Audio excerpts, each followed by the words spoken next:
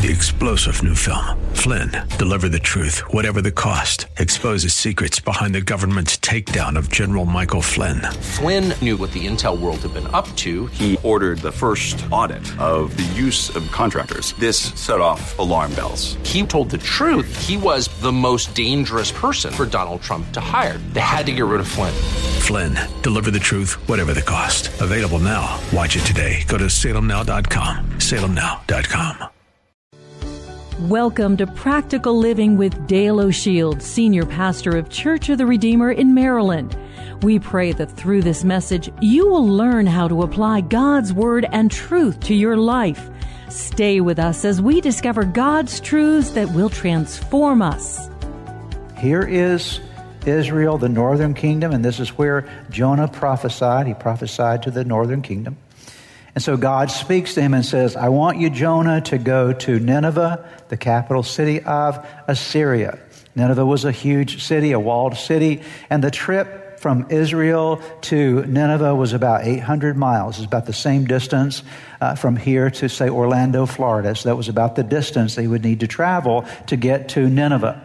But instead of going to Nineveh, he goes down to Joppa, which is, again, modern day known as Jaffa. My wife and I have been there before. You can go to that port to this day. Again, the southern portion of Tel Aviv. He goes there, he gets on a boat, and I want you to see where he goes.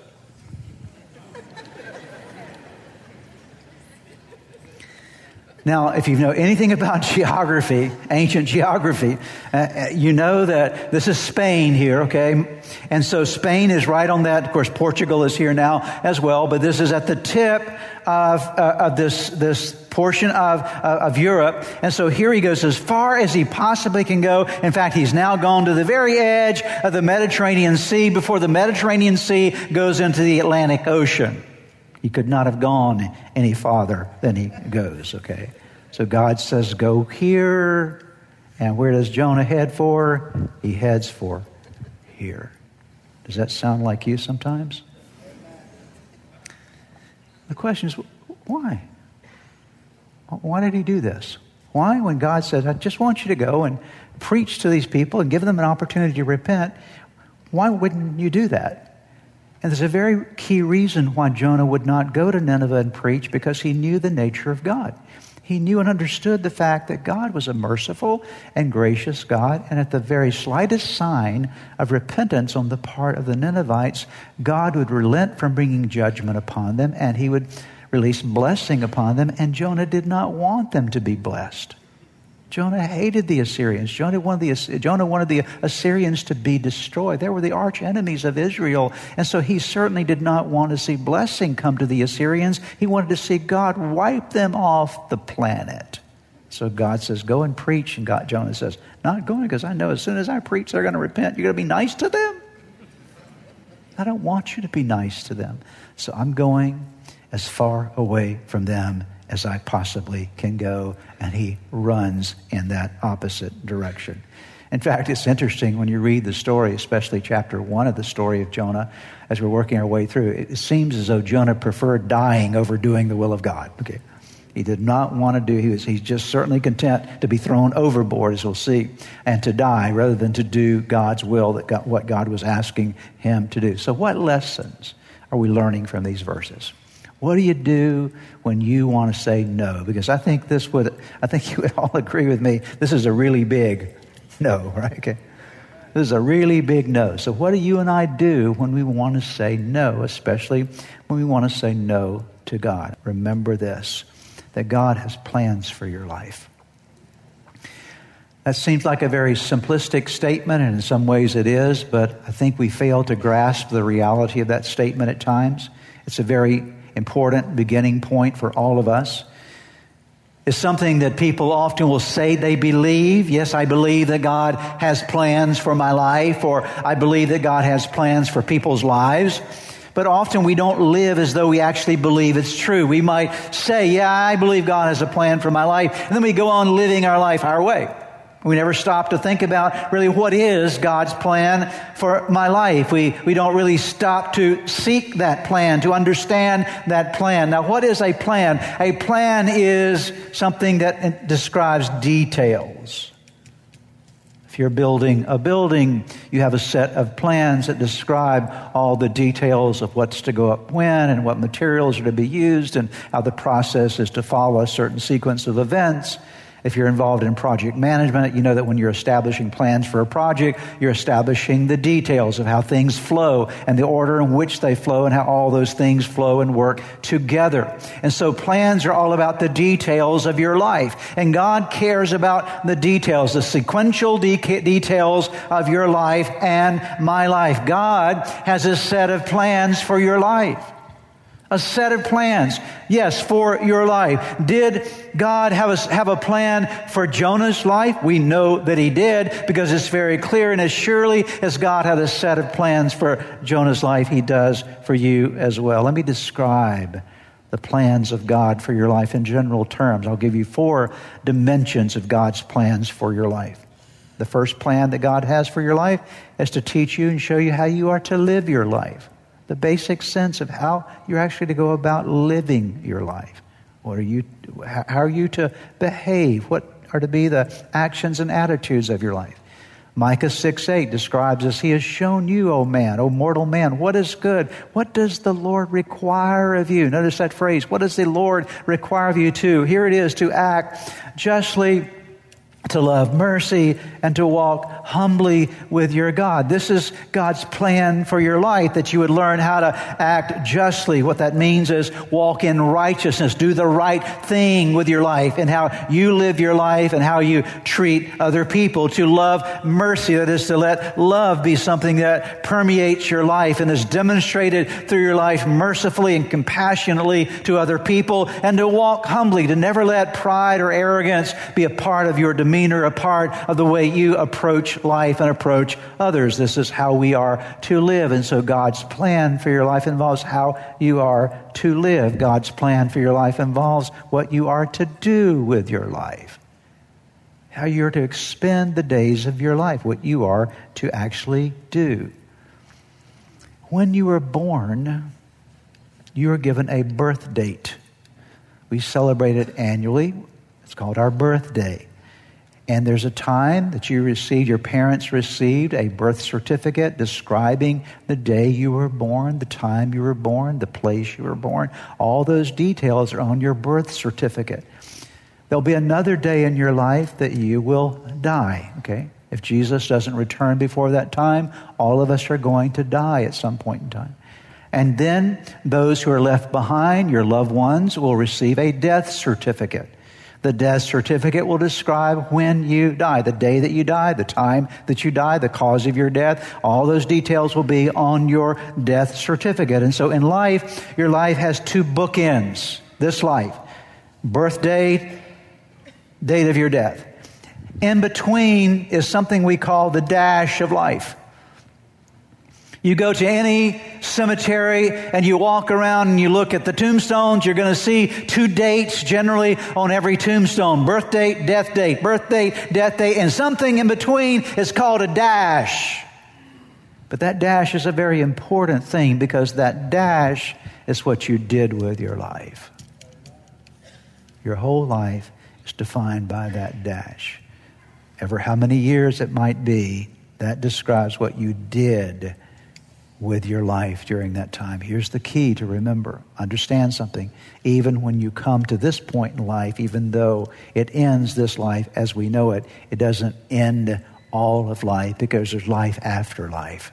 And He's called eternal life. And there are 2 eternal destinations, heaven and hell.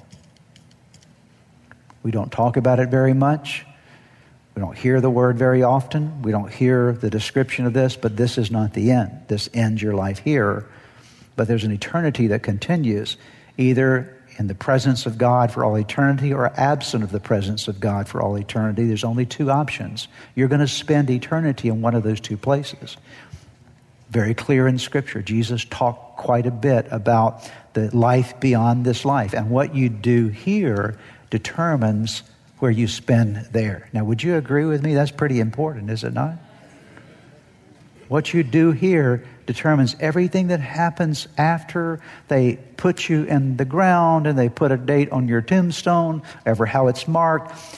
What you did here will determine what happens in that dimension of life. And God has something for you to do while you're here. Look at Jeremiah the prophet, how he describes God's call in his life. He said, the word of the Lord came to me saying, before I formed you in the womb, I knew you. Notice this, before I formed you in the womb, I knew you. There's never any stronger passage of Scripture in the entire Bible. It emphasizes the sanctity of human life. You must understand, the sanctity of human life is not a political issue. The sanctity of human life is a biblical issue.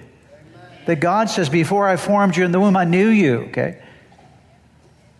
Even before you were conceived, I knew you. Before you were born, I set you apart. I appointed you as a prophet to the nations. We certainly know that Jeremiah had a particular appointing in his life by God, a purpose that he has, but we can extrapolate from that the reality that God has a plan. There's something that you're supposed to be doing with your life also. It's God's plan for your life.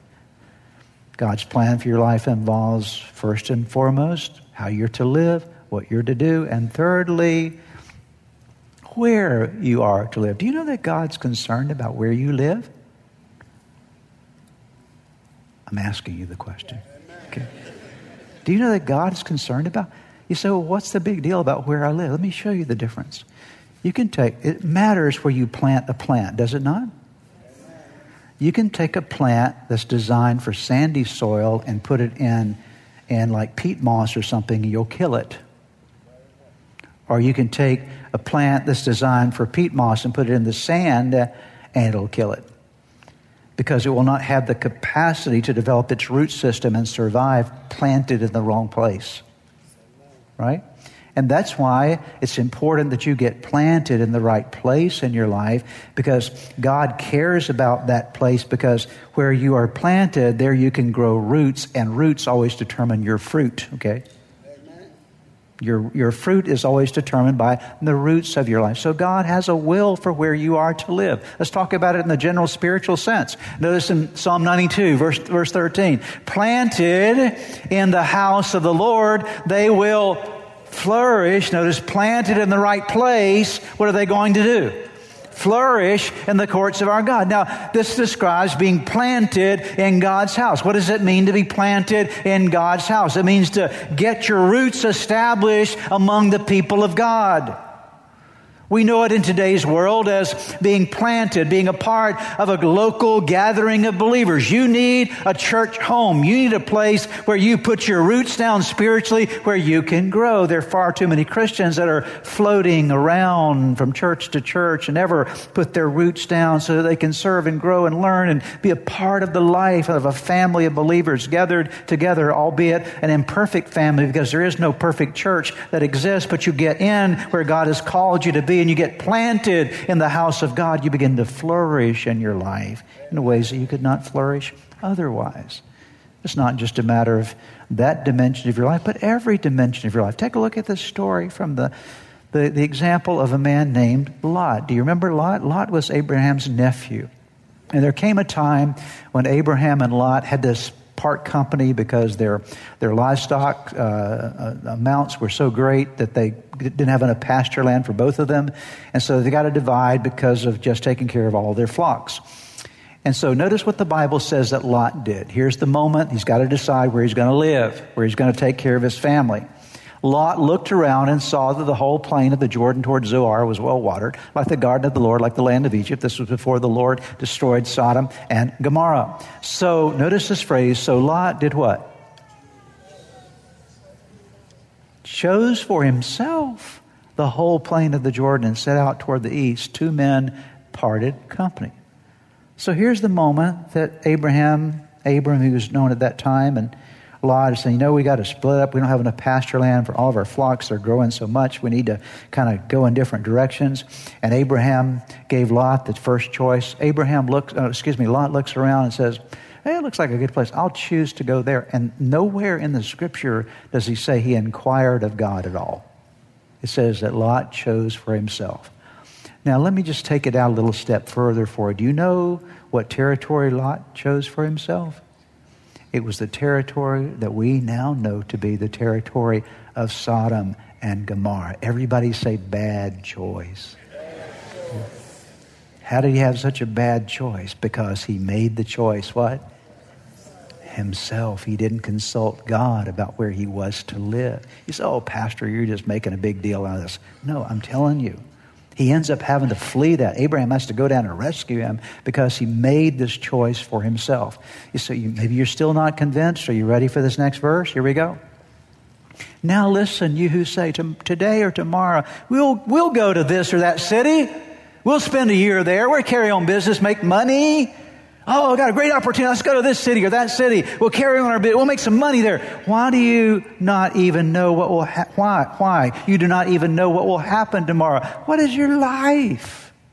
And he says, you're a mist that appears for a little while and then vanishes. Instead, you ought to say, what should you say? If it is whose will? The Lord's will, we will live and do this or that. As it is, you boast in your arrogant schemes. All such boasting is, what is it? It's evil. And so God has a plan for your life. How you are to live your life. He has a plan for you to understand what you're to do with your life, a plan for where you are to live in your life, and he also has a plan for the value that you are to add to God's kingdom and others through your life. When God made you, he made you to be a value adder. Most people in our world live for what they can get, not what they can give. What's in this for me? That's how most people live. There certainly are times that you need to take into consideration the impact of some decision upon your life. I understand that. I grasp that. That makes sense. But by and large in your life, you're not living for you. You're actually living to add value to the world around you. So can I just stop for a moment and ask you a question? What value are you adding any value to the people around you? Are you adding any value to God's kingdom? Because that's how God designed you, and that's what he designed you for. Take a look at this passage, Ephesians 2:10. For we are God's handiwork, God's workmanship, one translation says, created in Christ Jesus to do good works, to do good things, which God, notice, says prepared in advance. He planned it. He set the details of these things that we need to be contributors with our life. See, dear ones, remember today that your life isn't your life. My life isn't my life. Our lives are not our lives. When you and I come to relationship with Jesus and give our lives to him, our lives don't belong to us anymore. They belong to him. Paul says this, 1 Corinthians 6:19 and 20, do you not know that your bodies are temples of the Holy Spirit who is in you, whom you've received from God? You are not your own. You were bought at a price. And by the way, that price was the precious blood of Jesus, his life for us on the cross. Therefore, honor God with your bodies. Honor God with what you do. So we must understand that God has a plan for our life. If God had a plan for Jonah, does God have a plan for you? He does. Here's the second principle for today. What are we learning? What do you do when you want to say no? Remember this, God's plans always require choices. The story of Jonah is not a story about a man that didn't know what to do. It's a story about a man that knew what to do and didn't do it. Very clear. He knew what to do, but he wouldn't do it. He made a decision to say no to God rather than yes. He ran not only from the plans of God, but he ran from the God of the plans. Anytime you run from God's plan, you're running from the God of the plans. And plans call for choices. You can choose to follow the plan, and that's what real success is when it comes to God, following his plan for your life. Or you can choose to reject his plan and say no to his plan. Notice this diagram because it leads to two different places. When you live according to your plans, your way, a self-directed life, it might lead to success, but it's a false success. There are a lot of people who will achieve success in this life. Everybody will look at them and say, wow, look at them. They're really successful. Because outwardly, they have all the accoutrements of being successful. Nothing wrong with that. But many will look at them and say, wow, what a success in life. But when it comes to standing before God, they have no success at all. Only the outward success of the world. Or you can live according to God's plans, God's way, with a God-directed life. And you can have what kind of success? True success. Because true success is not about what you achieve or accomplish or accumulate in your life. Real success is all about doing the will of God. If you do God's will and nobody ever knows about you, you don't look like a real success based upon the world. But if you did God's will for your life, when you stand before Him, will you be successful? Yes. All you need to focus on in your life is doing God's will for your life, because that is what success is all about. Let me set it up for you. Paul is talking to the Corinthian believers about the foundation he's laid spiritually with them, teaching them the truth of God's word, the gospel. And then he says, by the way, once I've laid the foundation, you're going to build on the foundation that I've already laid, so you got to be careful how you build. And he says, anyone who builds on that foundation may use a variety of materials. You can use gold or silver or jewels, or you can choose wood, hay, or stubble or straw. He says, when you build on this spiritual foundation, you can choose to build with really good stuff, or you can choose to build with stuff that's not going to last forever. But on the judgment day, Paul says, notice this, on the judgment day, when you stand before God, fire will reveal what kind of work each builder has done. The fire will show if a person's work has any value. And then he says, if the work survives, the builder will receive a reward. Notice this. You can have a relationship with God and know Jesus and be going to heaven. Because what gets you into heaven, you don't get yourself into heaven. What gets you into heaven is faith in Jesus. One thing only. That you believe Jesus died on the cross for your sins. For God so loved the world that He gave His one and only Son, that whoever believes in Him shall not perish but have everlasting life. And so if you believe in Jesus, truly believe with a real faith in your heart that Jesus is Lord, that Jesus died on the cross for your sins and rose from the grave, you can be saved. That's salvation. But you can be saved but never do anything for God. Are you with me here? There's a lot of Christians who are going to heaven, but once they get there, they're building their lives with wood and hay and straw.